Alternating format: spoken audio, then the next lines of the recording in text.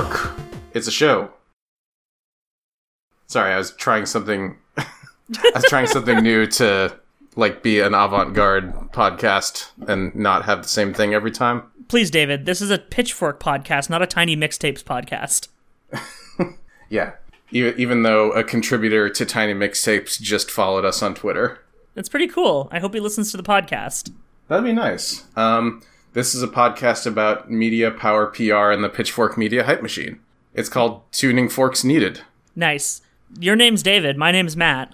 Yeah, those are our names, and this is our first episode where we're kind of getting back to our roots of just yelling at each other constantly for the last 12 years about music. We don't have a guest this time. Yeah, there's no guest here, which I don't know how that's going to work rhythm-wise. We're used to having another person to bounce off of, especially because whenever we have a guest, they tend to do the lion's share of the work. I do have a guest who you've introduced a couple of times on the show, though, with me, and that's Podcast Beeb. Oh, I also have Podcast Beeb. Mine is a Saugatuck Brewing Company Neapolitan milk stout. Yeah, I'm drinking a fucking Molson Canadian because there's a bunch still in my fridge. That's totally valid. It's a perfectly acceptable shitty beer. Yeah. Sometimes you just drink a shitty beer. I'm running low on any beer at all, and this is one that we had to drive to Wisconsin to get, so I'm drinking it slowly. Yeah. How far a drive is Wisconsin from where you are? From the Twin Cities, it's about a half-hour drive. Oh, that's not bad. Yeah. It's we're here to Toronto. Yeah, we're on the pretty eastern side of the state. Okay. States are so small. They are. They're not nearly as big as provinces. Yeah, if you drive west and, go through Sault Ste. Marie and then continue through the states, you will get to the Twin Cities faster than if you just try to drive west out of Ontario. I can't say I've ever driven through Sault Ste. McSweeney, but anyway, we're talking about an album today which seems unlikely for Pitchfork to ever review something like this again. Yeah, we were talking about that earlier, and it's basically you can really tell that this album's positive review was very, very indebted to the specific reviewer. Yeah. I don't know if their editorial oversight on scores was different at this point, because I know that their scores are editorially based generally. Yeah.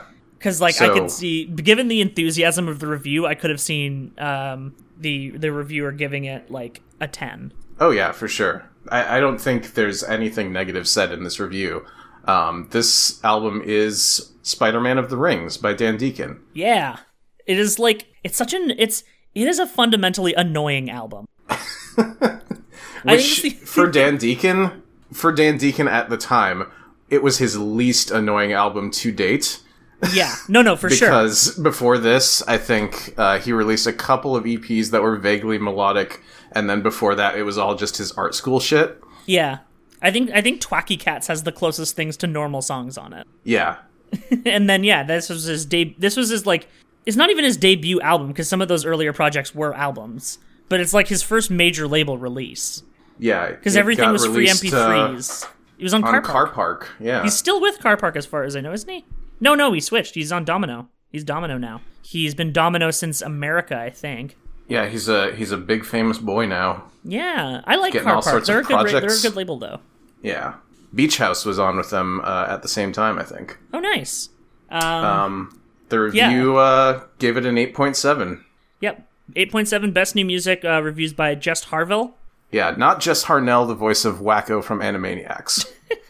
And yeah, the review very much covers that Spider-Man of the Rings, its central track, and everything about Dan Deacon is very steeped in the DIY Baltimore electronic scene. And that's become even more apparent over the years as there's been Wham City comedy tours and stuff like that. This is all just a group of creatives that do a lot of stuff together. Yeah, Wham City Comedy and Alan Tutorial, for example. Yeah. God, Alan Resnick, absolute legend. A horror series which was basically made for no money at all. I mean, yes, given some of those videos. The budget for one of them was a Dr. Pepper can and a board of wood. Yeah, and a battery drill.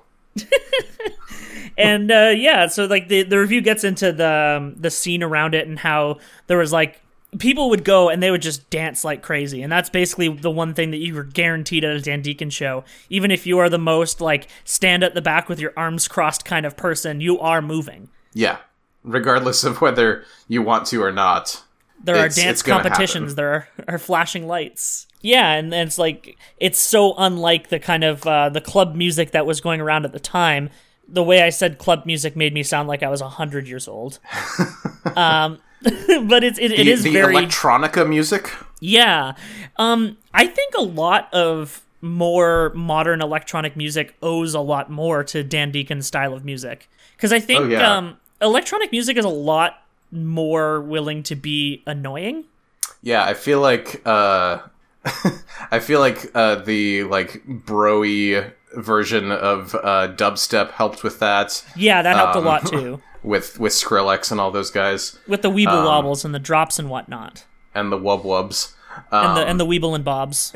Did you ever go to a Dan Deacon show while he was still performing in the audience pit? No, he's always been on the stage as I've seen him. Okay, yeah. Which is a shame. The very first time that I saw Dan Deacon, he was an opener for Girl Talk. This was a show in 2007. I think this album had come out by the time, otherwise I wouldn't have really been interested. Yeah. But this came out in May. I think they were giving out promotional free tickets on my college campus. So I was like, oh fuck yeah, I'll go. And he was one of 3 openers for Girl Talk. It was him, Tay Zonday. Oh my god. And the show is The Rainbow. Didn't Tay Zonday like work at the University of Minnesota at that time? I think so. I'm pretty sure he was a TA. An American Studies teaching assistant. Yeah.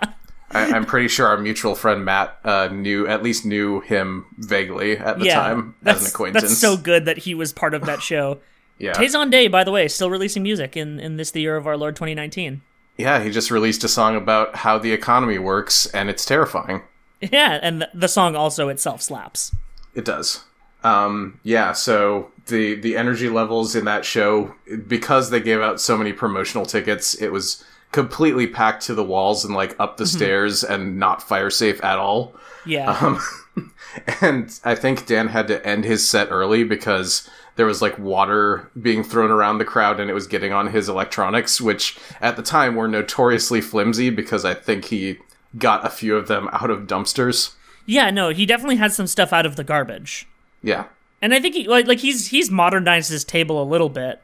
Like he as far as I can tell from seeing his live shows, a lot of it is like basically attached together, and he doesn't have to like re-rig the whole set every time.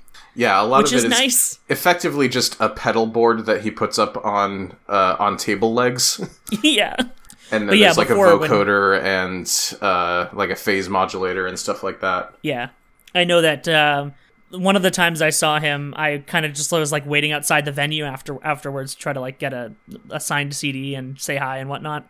And I just kind of walked back into the venue after a while because he was in there for a while. And he was like packing up individual segments of the table into suitcases. And at one point he's like, hey, I'll sign this for you. Can you just go get that suitcase? And I brought the suitcase up to him. And when I got the CD back from him, it said, thanks for getting the suitcase, Dan. So that is what is signed on my CD copy of Spider-Man of the Rings. Yeah, Do you own the vinyl? I've got the CD, and I've got the cassette version that has Ultimate Reality soundtrack on the other side. Oh, sick.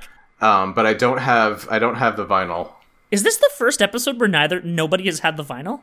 Yeah, it might be. Because I'm pretty sure Trevor at least had the vinyl of the Belle and Sebastian album. Sebastian, yeah.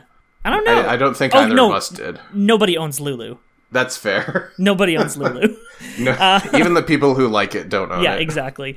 I think they just did. They'd done a reissue of this album on vinyl, but I think it was a Vinyl Me Please thing. Yeah, which I feel like I've talked about my distaste of vinyl subscription services before. Fuck them. Yeah.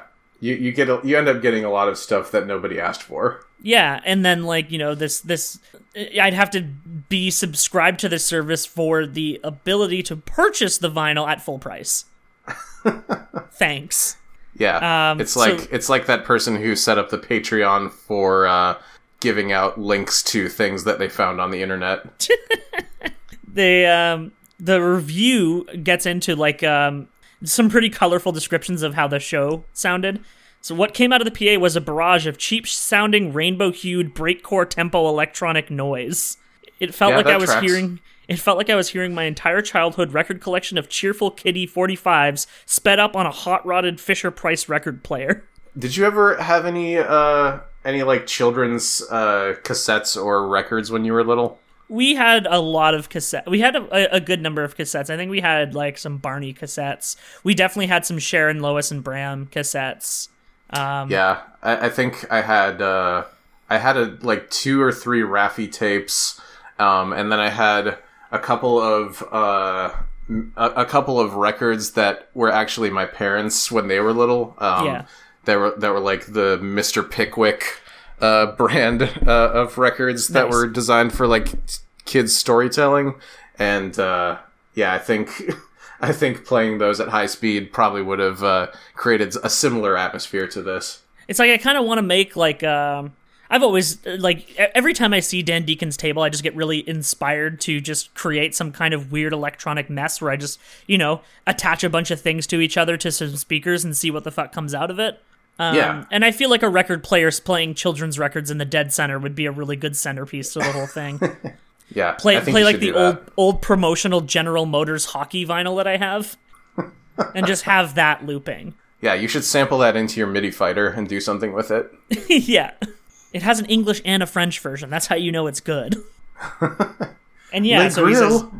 He said he also made me a fan for life. A small handful of the grouches stood with incredulous arms folded across their chests, and everyone else proceeded to freak the fuck out, almost as wildly as Deacon himself. Welcome to Baltimore. There you go. There you have it. And with Baltimore, we enter into our first track. Yeah, do you say the name of this track Woody Woodpecker or Woody Woodpecker? The second, obviously.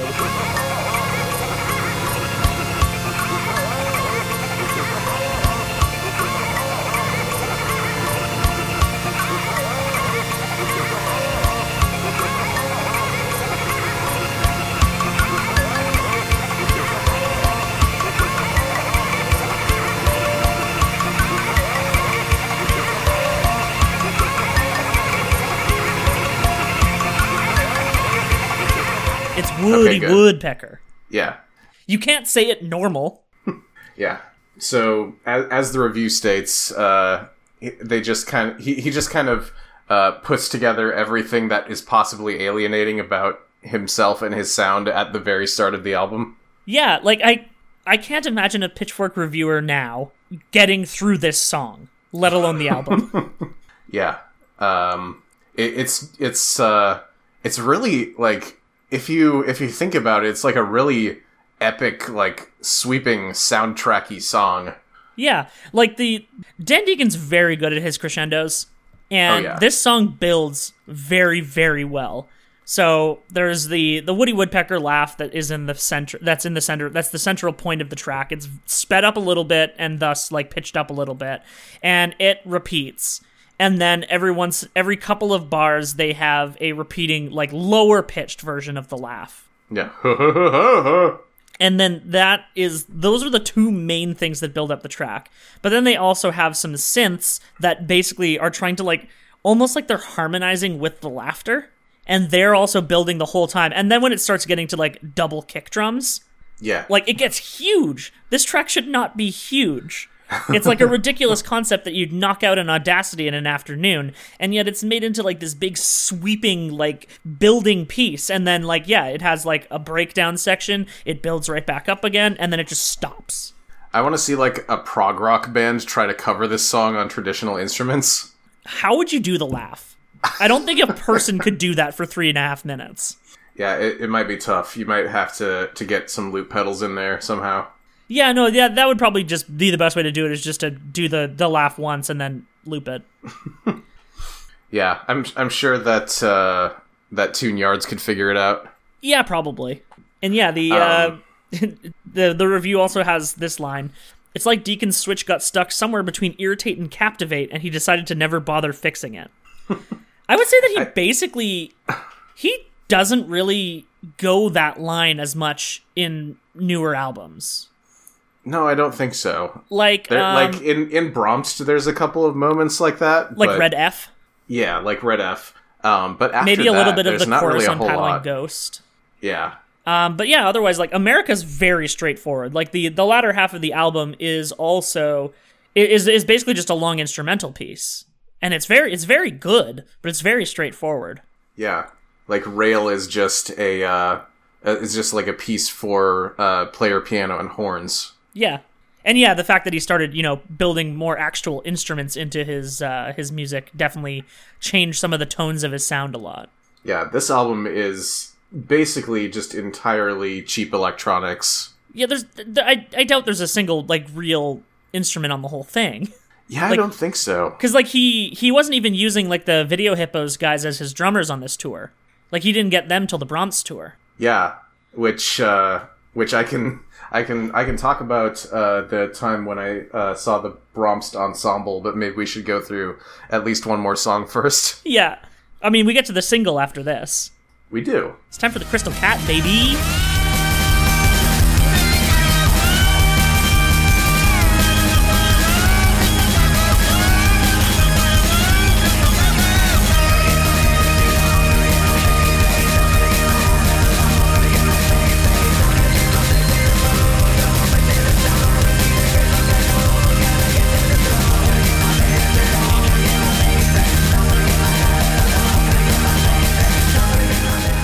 So this is the first song on the album that actually has lyrics, which you can't tell what he's saying because it's so fast and pitch shifted, but there are words here. I mean, he's singing in his normal register for the verses. Yeah, it's really low in the mix, but you can hear what his voice sounds like here. And let's have a little look at these lyrics. Gonna get my bathing suit on, gonna get my bass face on, gonna get my hat out of loan, gonna get my space face on, I'm gonna turn all snakes into bone, go wishing the stone, keep the crystal cat cold, gotta get the throne. Hope my baby, may we meet a beast man, hold us there happy but by one hand. Is he jerking it? Yeah, he might be jerking it. Is he happy but by one hand? Anyway, Dan Deacon does have lyrics that make sense in some songs, but I don't think any of them are on this album, other than like the latter half of Wham City. Yeah, we'll get to that. Yeah, these are like these are about as meaningful as like Odelay era Beck lyrics. Yeah, he's just like saying things. Mm-hmm. It's more like he really is just using his voice as an instrument on this. Yeah, especially because like. You think he's not really committing to using his voice in the verses. It's just like he's kind of just mumbling these lines off. And then in the chorus, he is pitch shifted like so ludicrously high that if you told me that there was not lyrics there, I'd believe you. Yeah. What was your first reaction to hearing the chorus of this song? Do you remember? You know that one GIF that annoying people use? That's a person like puking rainbows out at their computer. It's that one. Yeah. This preceded, I think this preceded Nyan Cat. It's either preceded or it's like the same year. Yeah. They gotta be very close together. Yeah, it's like that same feeling, like you're flying through space on a rainbow and you're also a Pop-Tart. Mm-hmm. This song has a really cool instruments. Like the reviewer notes that it sounds a lot like a surf rock tune in the way that the instruments are played. I just really like the bass line on this one. It's like just like a simple like wave synth,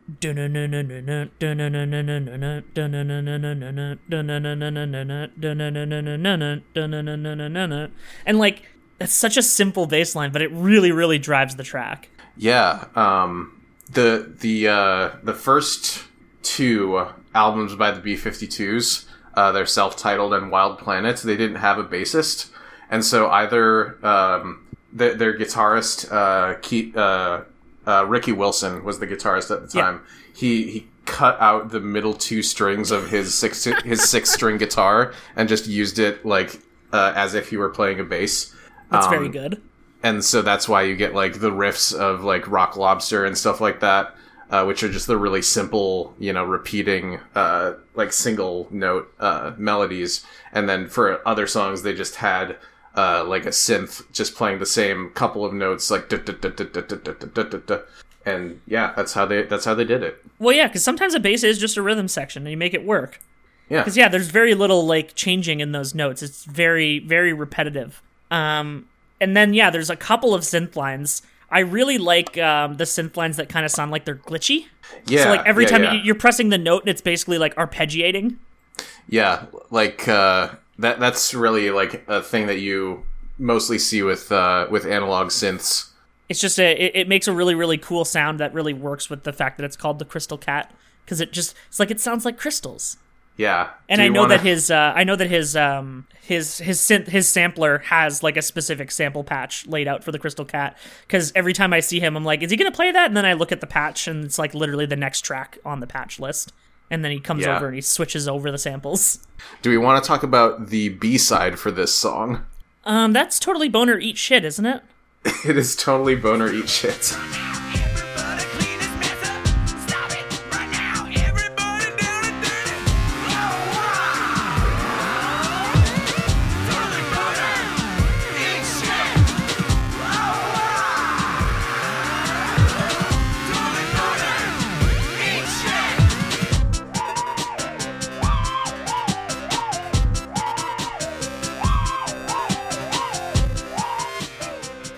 It's a real classic in like the pee pee poo poo style of Dan Deacon's song. It's just Totally Boner Eat Shit. He had a couple before this. There was All Wet and No Boner. There was I'm So Gay with the Boner. Oh yeah, just a good South Park humor. Yeah. There was Shit Slowly Applied on Cock Parts. I forgot about that one. Yeah, those three were all art school projects. I'm sure that he got real good grades at SUNY Purchase for that. The lyrics to Totally Boner Eat Shit. Stop it right now, everybody clean this mess up. Stop it right now, everybody down and dirty. Stop it right now, everybody clean this mess up. Stop it right now, everybody down and dirty. Totally Boner Eat Shit. Yeah, that's pretty much it. That's lyrics. That's poetry right there. Yep. And I listened to that single while I was still living with my parents on my dad's record player. Gotta love it. What did your dad think of it? I think he was kind of interested in it because like he was into kind of weird music. Yeah, to be fair, your dad when is he was cool. my age. Yeah, like he's the one who got me into like Devo and stuff like that. Yeah. But yeah, there's not too much to say about Totally Boner Eat Shit. We'd be remiss if we weren't mentioning it. Yes. And so before we move on to the next one, I mentioned that I was going to talk about the Brahms tour. Yeah. So for Brahms, it was a lot more of a complicated, like fully through composed album. And like there's a really good making of documentary that Pitchfork did about it. I need to rewatch that. Yeah, because I remember the one bit about it was about the tour and also the recording of the album, right? I think it was just about the recording of the album. Okay, yeah. Then I just remember the bit about the putting the mics in the closets and then like recording it from the next room, and also just the player piano in general. Mm-hmm. Yeah, how his melody lines that were for the MIDI player piano were too dense, and so he had to break them apart and record them over each other. Yeah. And so because of the sound of this album, he's like, I can't just, take the recordings of these songs on tour. I have to, like, make it more of a big show. Right. So he brought along, I think, some people who helped record on the album, but also a couple of other people.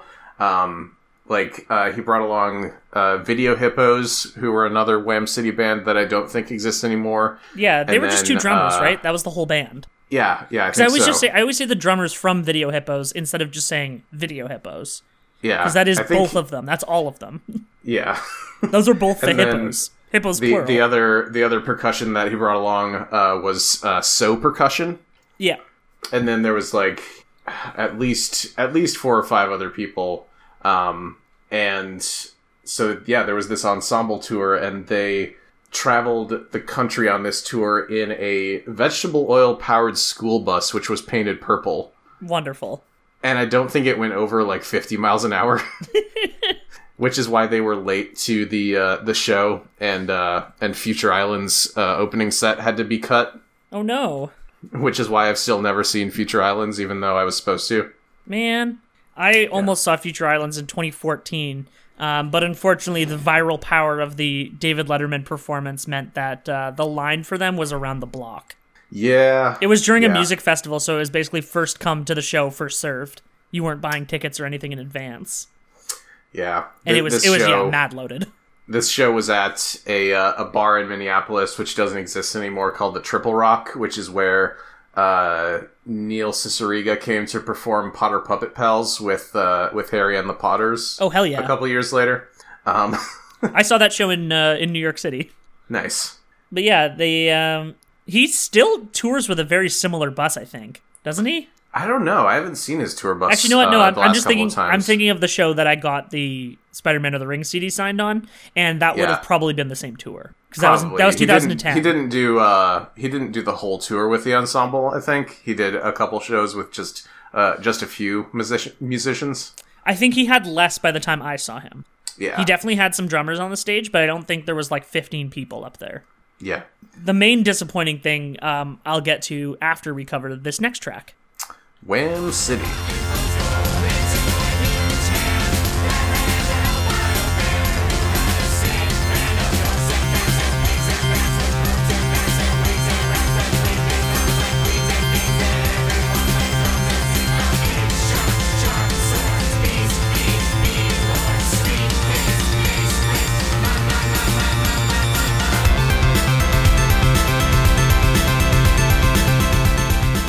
This song has lyrics that are my constant think-a-phrase. They're really good. Yeah, this might be the best song on the album. Possibly ever made. I've heard this from a lot of people, and I can't say I fully disagree. Like, it's just... I know I've showed people this song being like, this is like a beautiful piece of music, and they've just said it's annoying, and I understand that. And it is... It's like, there's like 6 people who sing the all the main lyrics in the song. There's like a later bridge that's just Dan vocoded. But there's like I think it's just like 6 people he knows. Do you want to go back and forth and see if we can remember the words to this one off the dome? I mean, I do have them in front of me. Yeah. But yeah. Our friend James got a signed copy of the lyrics at a show because he used to pass around printed lyrics so that everyone in the show could sing along to this one. This is why I'm really disappointed I never saw him on the Spider-Man of the Rings tour, because when I saw him on the Bromps tour, he only plays the first half of the song. Oh, yeah. It doesn't get into the whole second part. Yeah, the whole second part, which is really good, but also it doesn't get into the part where all the instruments drop out, and then it's just the chorus. There is a mountain of snow up past the Big Glen. We have a castle enclosed. There is a fountain. Out of the fountain flows gold into a huge hand. That hands are held by a bear who had a sick band of ghosts and cats and pigs and bats with brooms and bats and wings and rats that play big dogs like queens and kings, and everyone plays drums and sings about big sharks, sharp swords, beasts, bees, bees, lords, sweet cakes, mace, lace, Which, like, before I even knew what ASMR was, that was the main thing I could think of that is ASMR. Yeah, that was the drop that slapped your nuts clean into space. Yeah, like, my nuts have disappeared. They have been obliterated. They've been turned into a fine powder. Yeah, they've been turned into some sort of, like, molecular nut gastronomy experiment. Yeah. Like, it's lightly sprinkled over people's dishes as, like, an obscure food item now. Yeah, and you have to pay 100 Canadian dollars for it. 100 Canadian dollars just for the powder. Powder of nut. Anyway, there is a mountain of snow up past the Big Glen. We have a castle enclosed. There is a fountain. Out of the fountain flows gold into a huge hand. That hand's held by a bear who had a sick band. Of ghosts. And cats. And pigs. And bats. With brooms. And bats. And wigs. And rats. That play. Big dogs. Like queens. And kings. And everyone plays drums. And sings. About big, sharp swords, bees, knees, bees, lords. Bees, lords, sweet cakes, mace legs. Like, yeah, that's the whole song. That's almost. The whole song, almost. And so, yeah, most of the first, like, minute and, like, 40 seconds are just an extremely slow build-up. With the do-do-do-do. Just like a, kind of like a droning synth, and then there's, like a marimba playing. A marimba synth, probably. Although I think for the Brahms tour, they had someone actually playing bits of this and looping it. Yeah. Did you ever read that article I linked to about how this album was effectively Dan Deacon's big nihilist statement? Yeah, and how he doesn't really agree with that sentiment anymore. And that's maybe why he doesn't play the second half of Wind City anymore. That could be entirely the case, because the lyrics of part 2, they're not really in line with the rest of the tone of the album.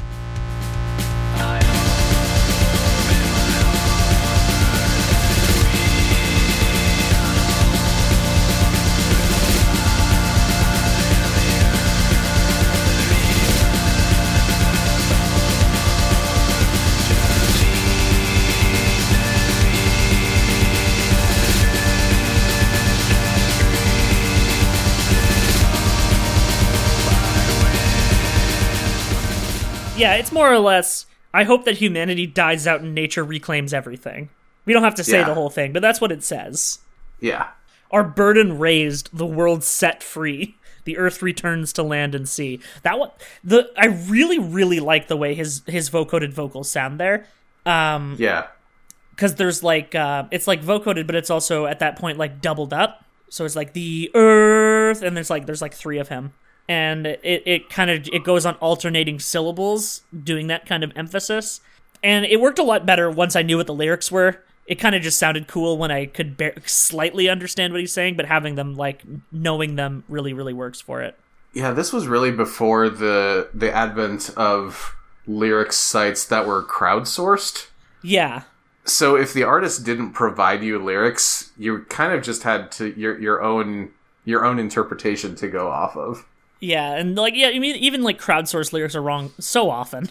And this whole thing is why an album that came out, I think a little bit before this, earlier the same year, I think, Mirrored by Battles, it came out with no lyrics attached, and so the song Atlas, which was the lead single off of it, everyone loved it. It was a really big moment for the band, but nobody knew anything about what the words were because they were so processed and pitch shifted. And then Battles posted the lyrics on their MySpace. Yeah, the Diamond. And Battles posted the lyrics to Atlas on their MySpace, and Pitchfork, I think at the time, I haven't been able to find this on archive.org or anything, but I remember it.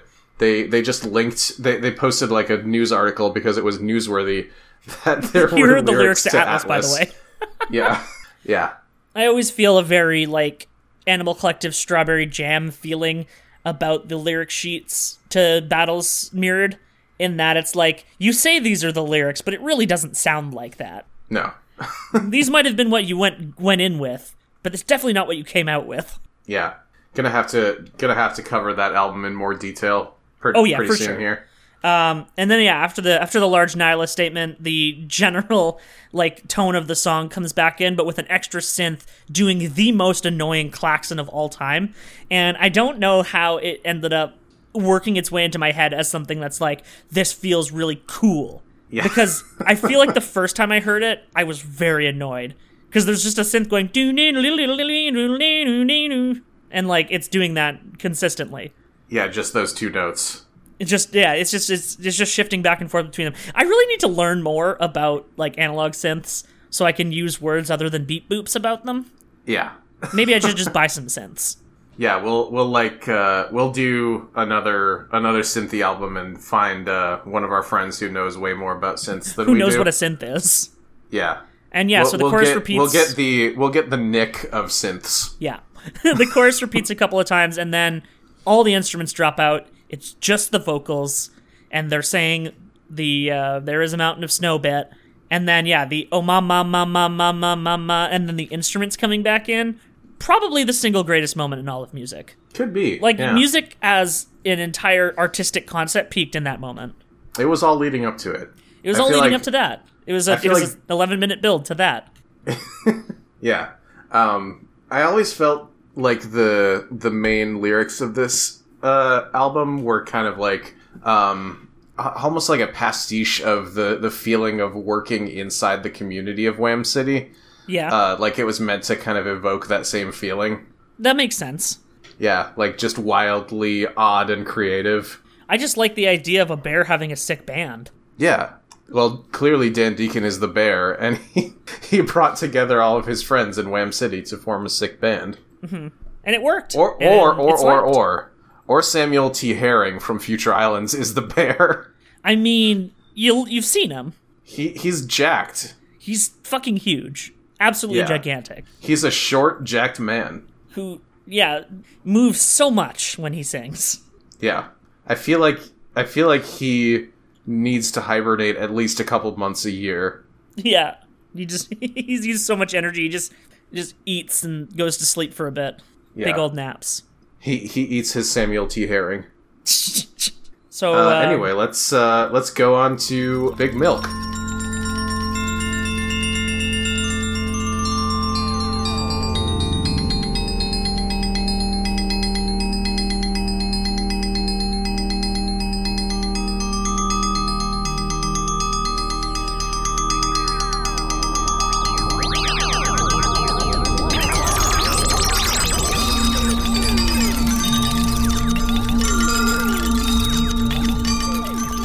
It's an instrumental.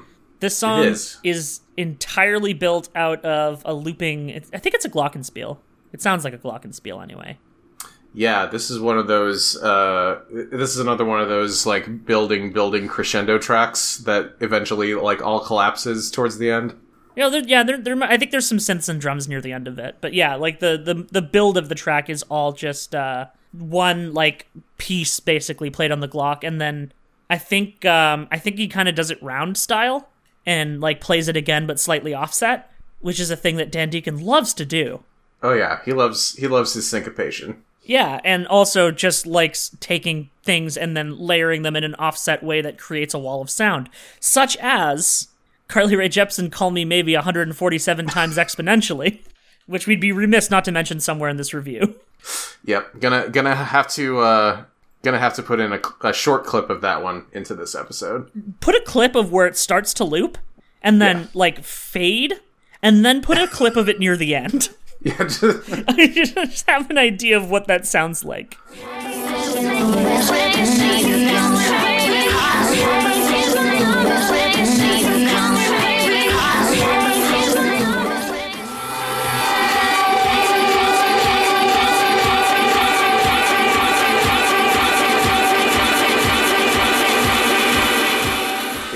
Dan Deacon, I don't think you used the word exponentially correctly, but nonetheless, you made a banger. He did.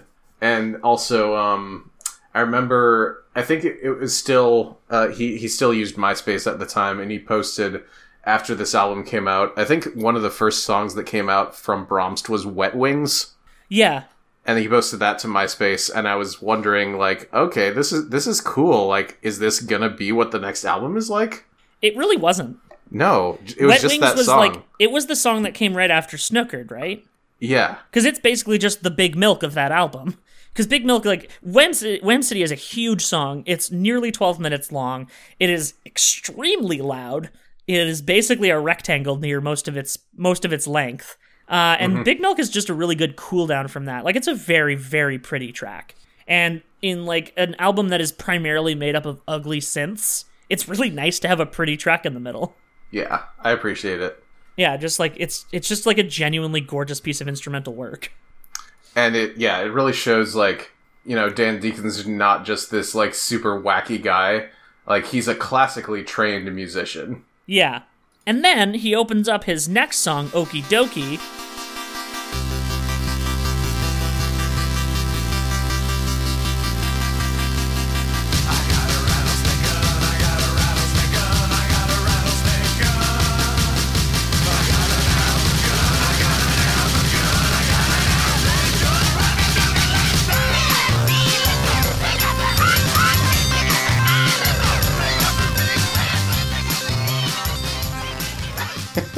I've got a rattlesnake gun, I've got a rattlesnake gun, I've got a rattlesnake gun.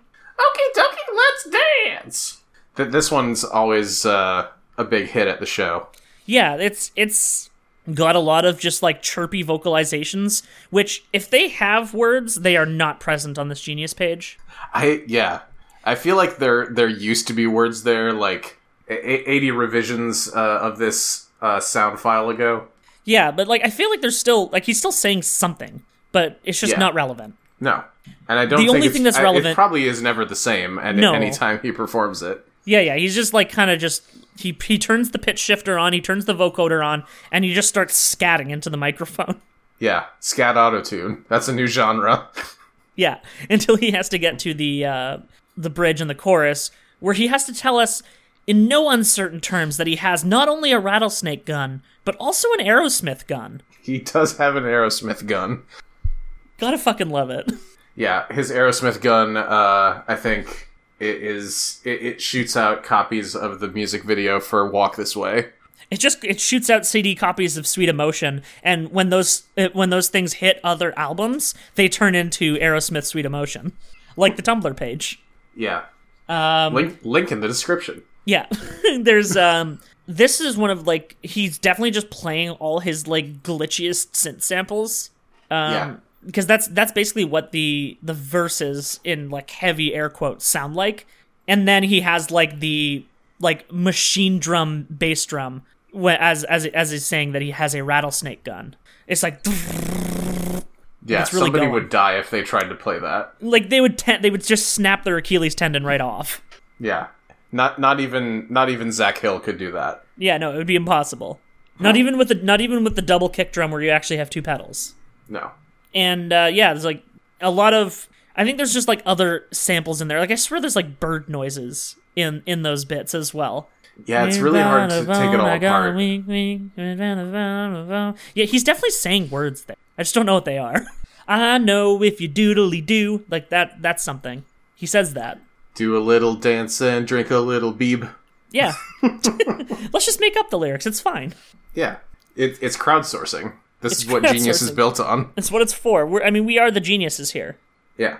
Speaking of good lyrics to songs, let's move on to Trippy Green Skull.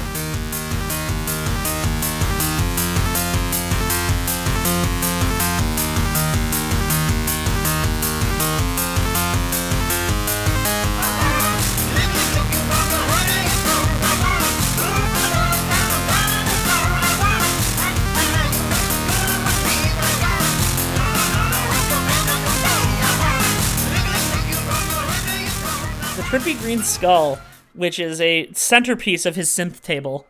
It's literally just a skull that lights up and is hooked up to at least one of the synths to flash in time with something that's playing. Yeah.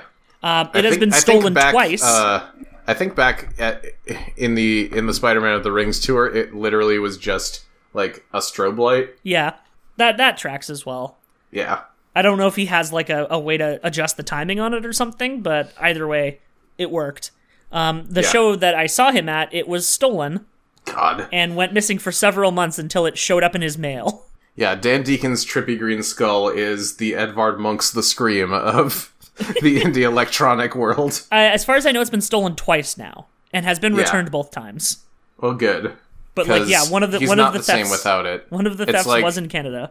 It's like if you were to steal Vanilla from Logan Whitehurst. Oh, Vanilla! He lives. He does. We saw Vanilla recently. He's still kicking. Our perfect plastic snowman. Reference for 0 people who listen to this podcast. So the song starts with Dan saying something. it's like boop beep boop boop beep boop beep, and then he's like, "And I'm on a condoms on a man." You were just doing like strong bad voice doing that, so Yeah, that's and then strong, come ride. That's with my me. strong Deacon impression. And then come ride with me. That part's clear. Yeah, come ride with me. And then he just does that a couple times, and then doon doon diddle doon doon diddle doon doon diddle. It's like basically a note sequence that would be played on a banjo if this were normal instruments. Yeah. And then we get the chorus from Ludacris's "What's Your Fantasy?" Yeah, pitch shifted up into chipmunk territory. Yeah, I think I never knew that was there, like, before listening to the song or anything. Yeah. I think it took me a couple of listens to notice it. Because, like, I grew up listening to a lot of Ludacris. Yeah. In that song in particular. And when I noticed it, it blew my goddamn mind. I had never actually heard the Ludacris song before this, but I had heard Travis Morrison's cover of it. Oh, God. The lead singer of the Dismemberment Plan. Which under 4 rated album is that from? The thing about Travis Morrison is that we could cover almost any of his albums on this podcast because they either have best new music or they have a rating under 2. Yeah, God. But yeah, I think he just like posted it to his blog or something back in the day. Okay, it's just him and an acoustic guitar. Yeah. Remember when remember acoustic white guy guitar covers of rap songs? Oh, you talking some Ben Folds 5 at me? Talking some, like, fucking pamplemousse at you. It's my favorite La Croix flavor. It's from my favorite co-owner of Patreon. Never forget. We all have a favorite co-owner of Patreon on Tuning Fork. And yeah, so he just verbatim says the lyrics of What's Your Fantasy to the same tune. Uh-huh. Actually, to a different tune, to the same cadence. Yeah. Like, it's the same, like, the same rhythm as the original track. Do you think he needed to get permission to use that? Absolutely not. 1, I don't think he needed it, and 2, I don't think he would have gotten it if he did. Yeah. And actually, you know what? I don't know if Ludacris would have would think it's funny and do it. I just don't think he would have gone through the effort to get it, even if it was required. Probably not. He's from the art weirdo scene. Copyright is fake. Yeah, no, and like it's not like with this scale of a release, Ludacris would actually care. Yeah, I want Dan Deacon to be performing Trippy Green Skull, and I want Ludacris to just burst out onto the stage and just start like just doing his bit over top of the song. That would ruin my brain, but I'd be okay with it. Especially if they got Shauna out for it, because I don't think she's made anything in years. Yeah. Is it time to make some snake mistakes?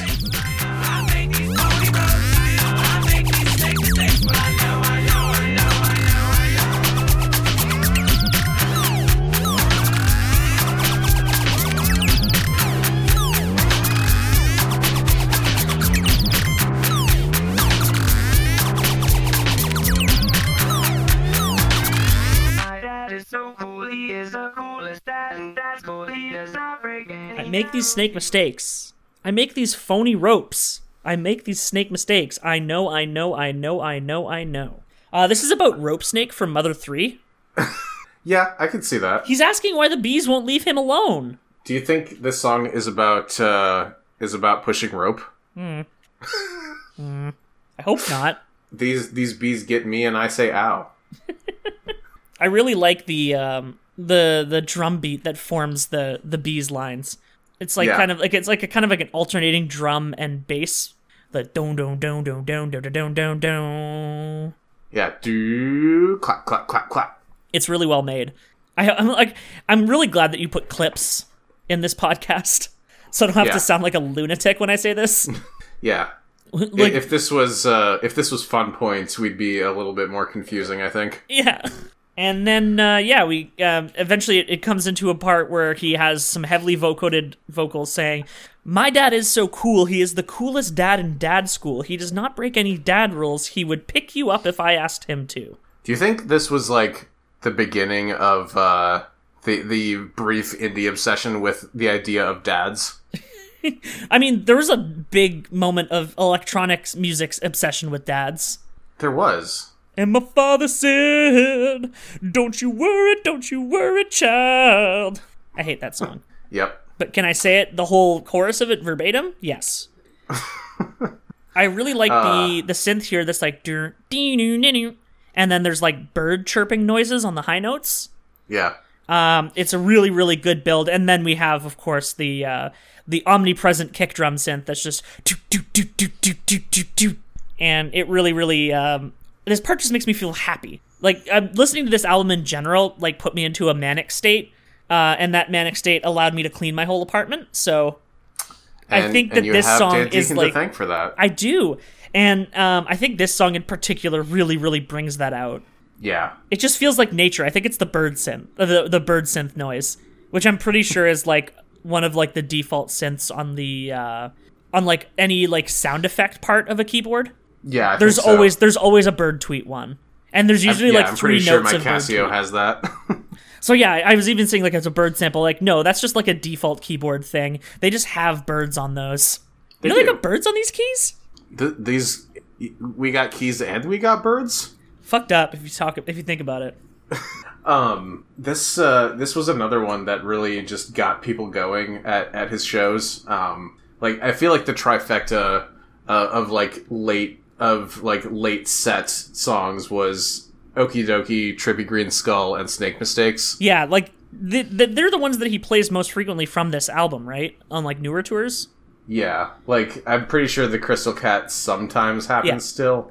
It's usually near the end that it comes up. But yeah, another thing I really like about the song is the bass synth, where it's like boom, boom, boom, bucka, bucka, boom, boom, and like that one kind of repeats. It feels like you're kind of like you're feeling dizzy throughout. You're the whole getting song. wiggled. You are getting wiggled. This is a wiggle song. Yeah, like it's just a really, really cool way to make a bass line. Like it's so fluid. Whereas a lot of the bass lines that he makes on this album are more, like, repetitive. Hi, we're the Wiggles, and welcome to our Wiggly website. Basically. That's what he's saying with that bass line. Yep. There was a Tiny Desk concert around the time that Dan's currently, as of 2019, most recent non-soundtrack album came out, Glissriffer.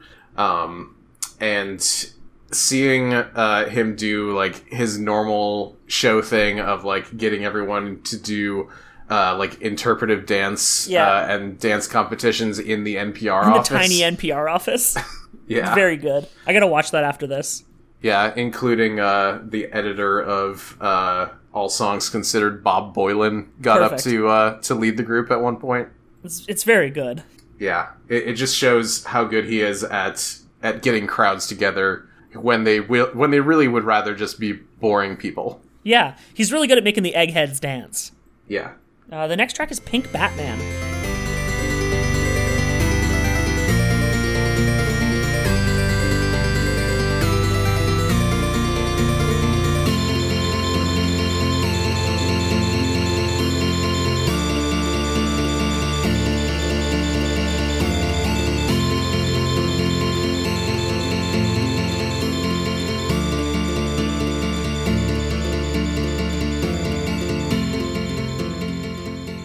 I like Pink Batman. Like, this is just... It's another one of his... I'm gonna take a sample, loop it, syncopate it slightly, and then build. Yeah. It's, I feel like it's a like, acoustic guitar synth. Yeah, acoustic guitar synth, and it's either an acoustic guitar synth, or it's, like, an acoustic guitar sample pitched up. But knowing him, it's probably a synth line. Just, like, written in, like, inhumanly fast notes. Yeah.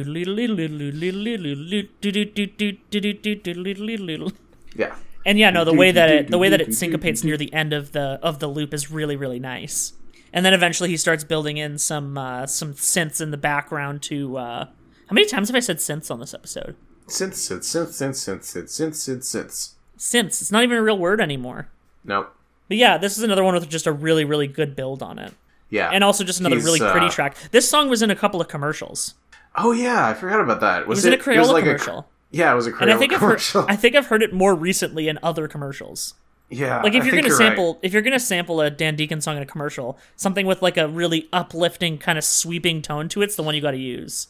Yeah, you're not gonna use totally boner eat shit in not a gonna Crayola use- commercial. You're not gonna use shit slowly applied to cock parts in your Crayola commercial. Yeah. He also has like a kind of a droning synth throughout like the later half of this song. Like the sample is still continuing, but it kind of moves to the back of the mix, and then there's like a kind of like a Yeah, I was a fan of that. and yeah, no, it's a really really pretty sound. Much It makes prettier you feel than the a little bit more like organic and maybe less artificial. yeah, and like the only way I could describe like the actual melody of it is wistful. Yeah, I agree That's with kind of how that. the whole track feels. Yeah. And that's also true of the closing track of the album as well. I think it's very Yeah. similar in that way. Yeah, this one and Woody Woodpecker, and Big Woody Milk Woodpecker. and the next track, Jimmy Joe Roche, all kind of fit together in that kind of mold.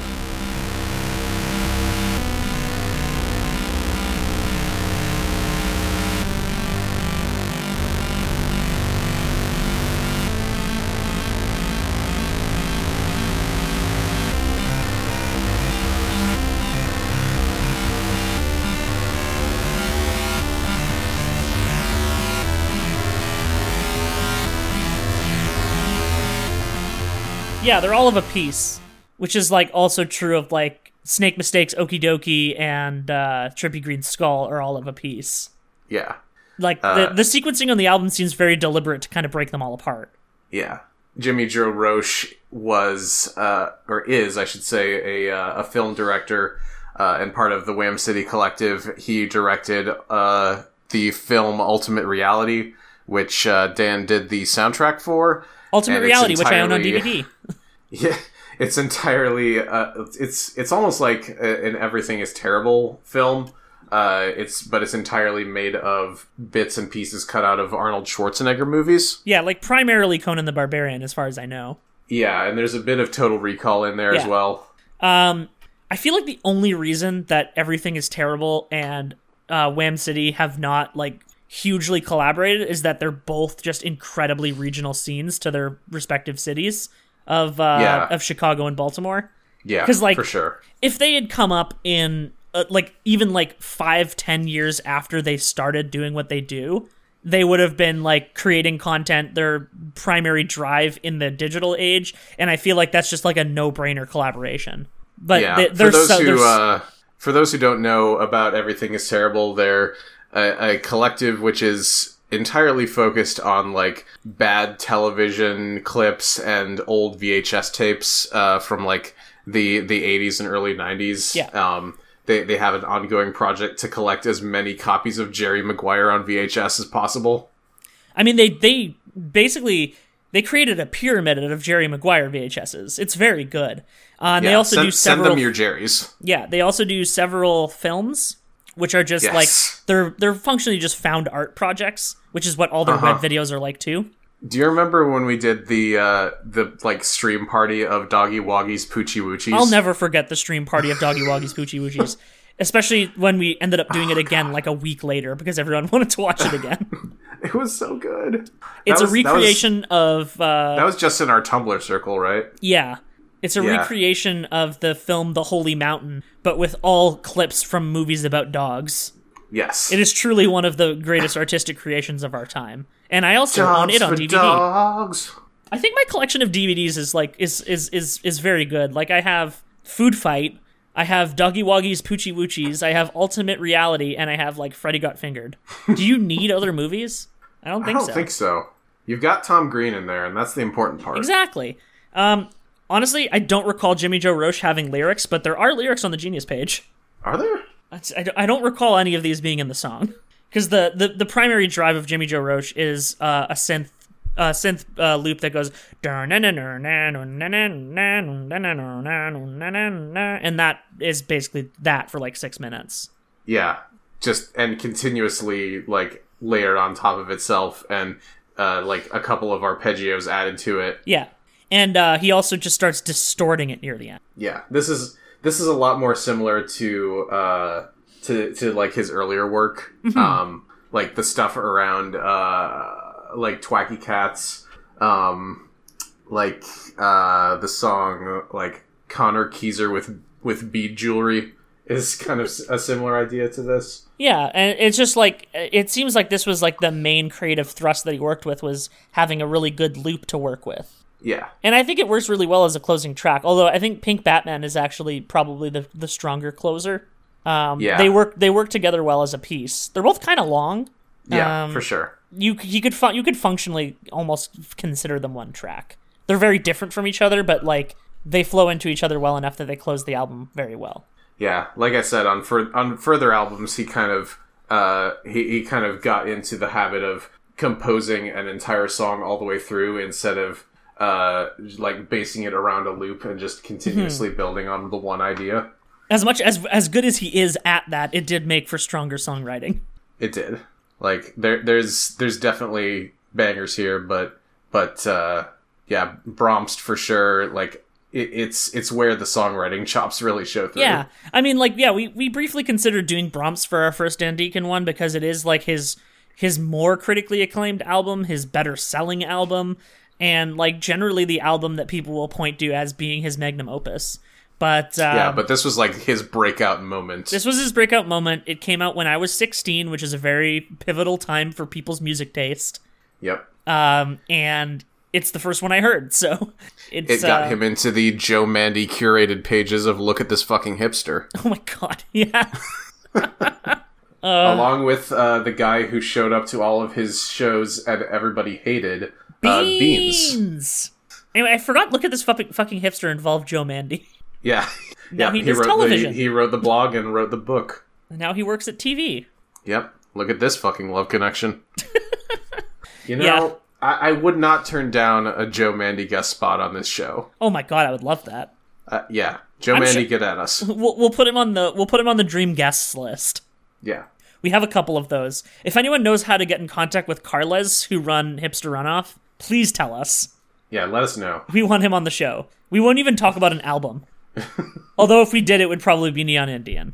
Yeah. Given he literally invented the term trill wave. Oh, yeah, I forgot about that. Yeah. You can't forget that. There's one thing you've got to know. The precursor to the now ever popular synthwave, which I feel and that's everything. That's all synth music now. Yeah. It's just synthwave has continued to just be a thing. Like, for the last, 10 years, I feel like synthwave. Yeah, it's more or less dominated electronic music. Yeah, just other than the brief dubstep increasing moment. Yeah. But yeah, that's Spider-Man of the Rings. It is. Yeah.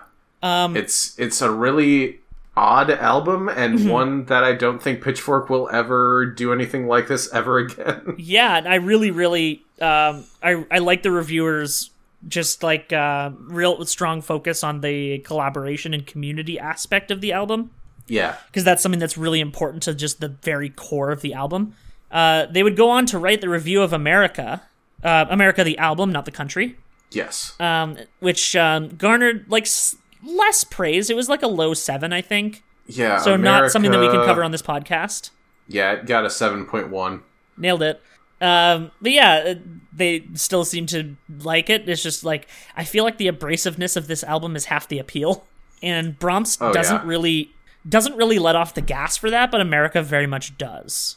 Yeah, there's the moments of abrasiveness in America, the opening of Guilford Avenue Bridge, and Crash Jam. Mm-hmm. But it's not the majority of the album. Yeah, no. True Thrush is still an all-time slapper. It's so pretty, too. And also one of the best music videos of all time. Yes. Go watch the video for True Thrush. I won't spoil it, but it involves a very good video experiment being done. Yeah, it's just the most fun game of telephone of all time. Yes.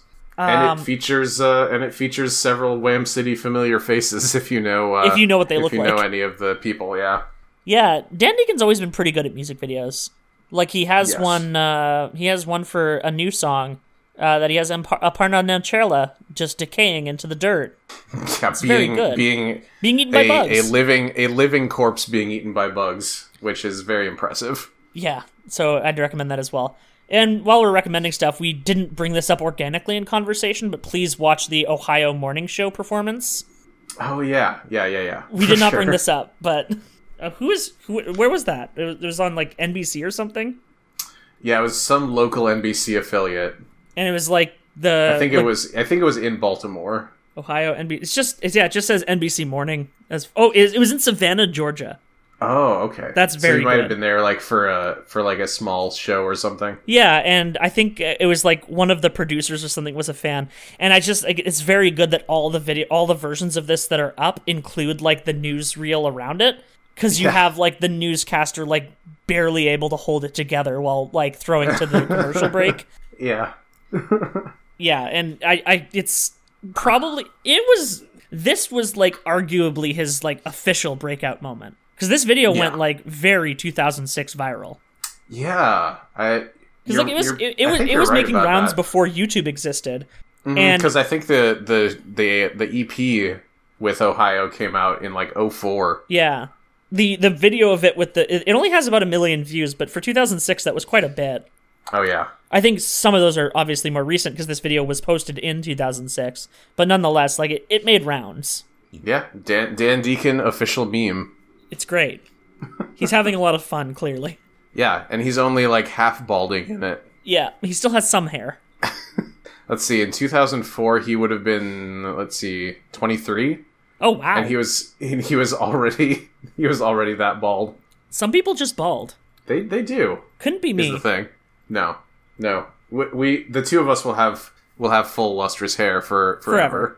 Yeah, so Pitchfork in general, I wouldn't see reviewing anything that even sounds like this favorably.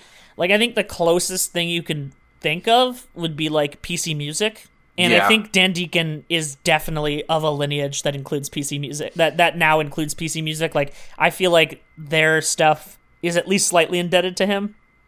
Yeah, I don't know if they would. I don't know if that's something that would have been in their upbringing, but it's just like it's that, or it's like a very, very incredible case of convergent evolution. Yeah, like the song that came out, I think, like 4 or 5 years ago, Hey Cutie. Yeah, that was 2013, so close. Yeah, so pretty close, yeah. So that was, it seemed like something that Dan could have had a hand in writing. Yeah, absolutely. And, like, the way that the synths move in the song Bit by Sophie, which was, like, a brief blog hit around the same year, I could see him making that, straight up. The vocals would sound less pretty, but... And now he's producing the new album by Ed Schrader's Music Beat. Hell yes. Another one of his Wham City comrades. It's very excited to see that come out. Yeah. This is this will be the second album that he's produced for them. Riddles was a very, very good album as well. Go listen to that. Mm-hmm.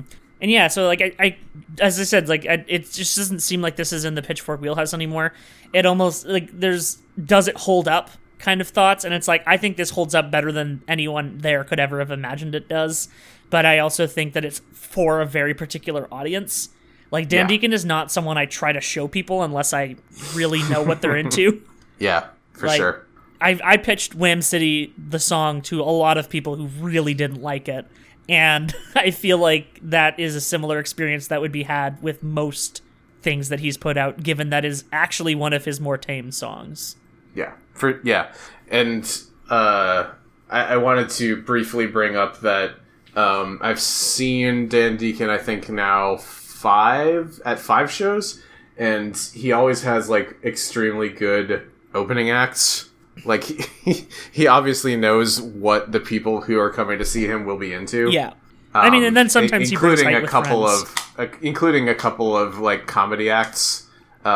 Like he brought along like Ben O'Brien as his like self-help guru character Earth Universe once, and then also I went to a show that had Alan Resnick doing his live forever as you are now routine. Yeah, he was doing that on the Whole America tour.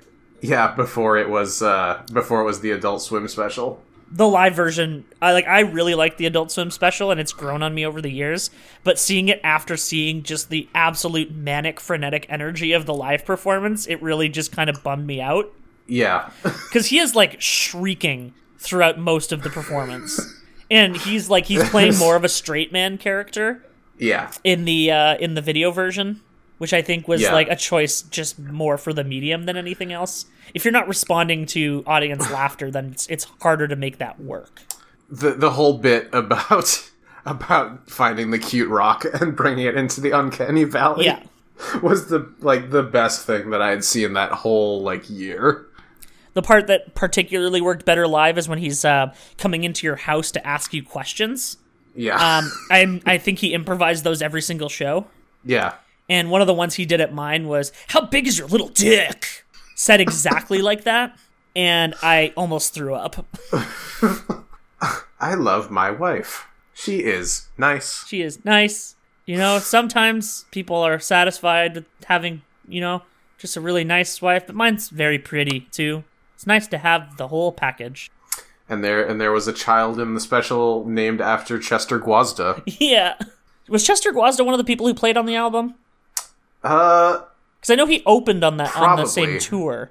yeah. So he was yeah. around. I think I still have. I think I still have his cassette tape that he was selling on that tour. Yeah, he makes good tunes. Yeah. He did a Future Islands cover on that tour as well, which was very pretty. He produced their album. I think he produced both of the albums before singles. Yeah, He produced in Evening Air. in Evening Air and On the Water. Yeah. Anyway, we're talking about everything that isn't Dan Deacon right now, but it's just this is what's going to happen if we ever cover an Elephant Six album. Oh yeah, It's just we're getting there's into no the way scene to talk about one Elephant Six band without talking about all of them. without talking about every single other one. Yeah, it's just we're really interested in the scene. It's really cool stuff. It's really good art, and we support it. Yes, What we're trying to say is the album's good, folks. Yeah, get together with your friends and make weird shit is what we're saying. Hell yeah, baby. That's kind of why Noise Space exists. Yeah, more or less. That and I just, had a server. Yeah, I appreciate your server space. Hell yeah. Well, we only did this. We only ever did this once. But do you want to steal Slap City again? If you have something in mind, but really the only reason I brought it up is because I had something in mind that time, and I really don't this time. Yeah, I've been. I just saw. I just saw Low in concert a couple days ago.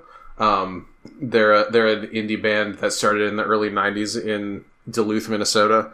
Fly high, Duluth.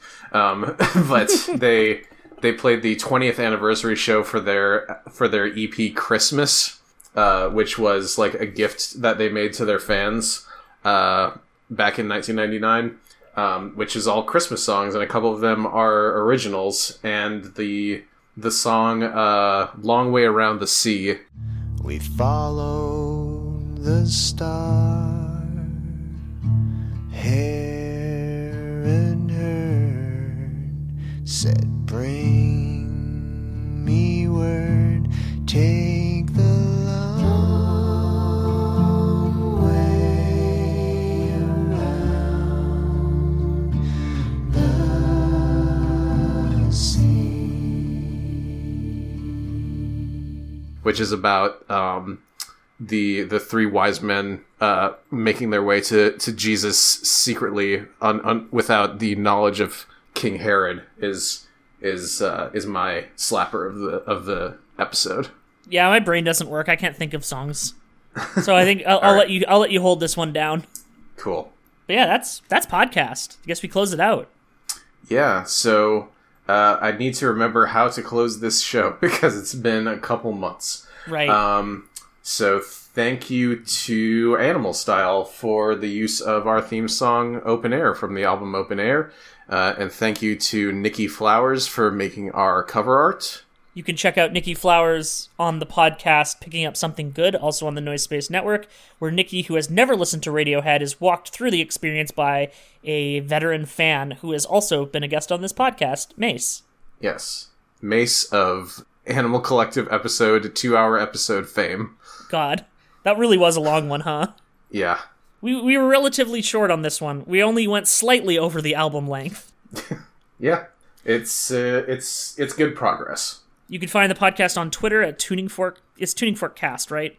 Yes, at Tuning Fork Cast. Yeah, I sound really sure of myself there. And if we have other social media, I sure don't use it. Yeah.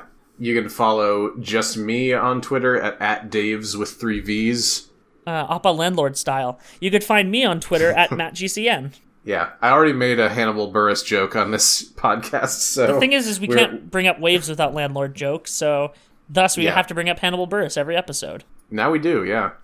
All right, so until next time, I had never seen a shooting star before. I still have yet to see a shooting star. We'll just have to go ask Brent DiCrescenzo about that. Yeah, he'll elucidate us to that experience. Okay. Bye, everybody. Bye.